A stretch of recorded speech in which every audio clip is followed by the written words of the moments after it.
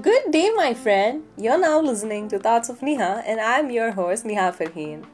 Today, I wanted to discuss about personal growth.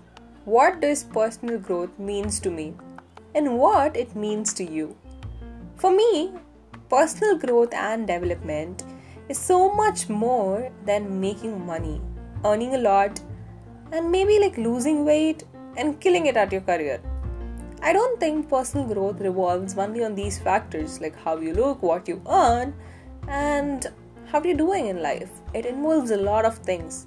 Like for me, it includes my heart, my relationships with people, my faith and spiritual health, and my mental and emotional well being. I believe that it is so much more than how awesome you could show on your social media or how awesome you think you are. For me, personal growth revolves around a lot of factors. I consider that as parts of my puzzle.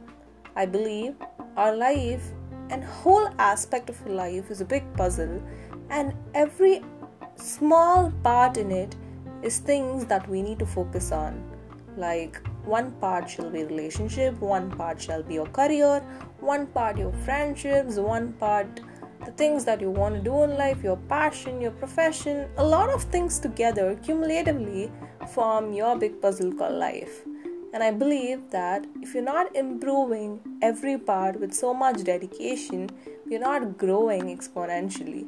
And I believe that our personal growth remains amazingly well when we focus on each and every part rather than focusing on a single one. Like if you're focusing on your career and you're doing very well at your career, but then you're not making enough time to your family and friends, you're not growing enough. And I believe that you need to give even amount of time, or the things that you're lacking should also be controlled and made stagnant so that you're growing in every way possible, in every part of your life. And I think that is what I call personal growth. It's all about improving every part of your life exponentially. So yes, this is my thought on personal growth.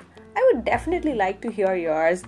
You can share it at Thoughts of Neha on Instagram, or you can mail me at nehafarheen at thoughtsofneha.com. Thank you so much for listening and giving your time. It makes me jump with joy when I see the listener count. So thank you so much for listening. This is Neha signing off from you. Take care, bye-bye, stay safe and stay sane.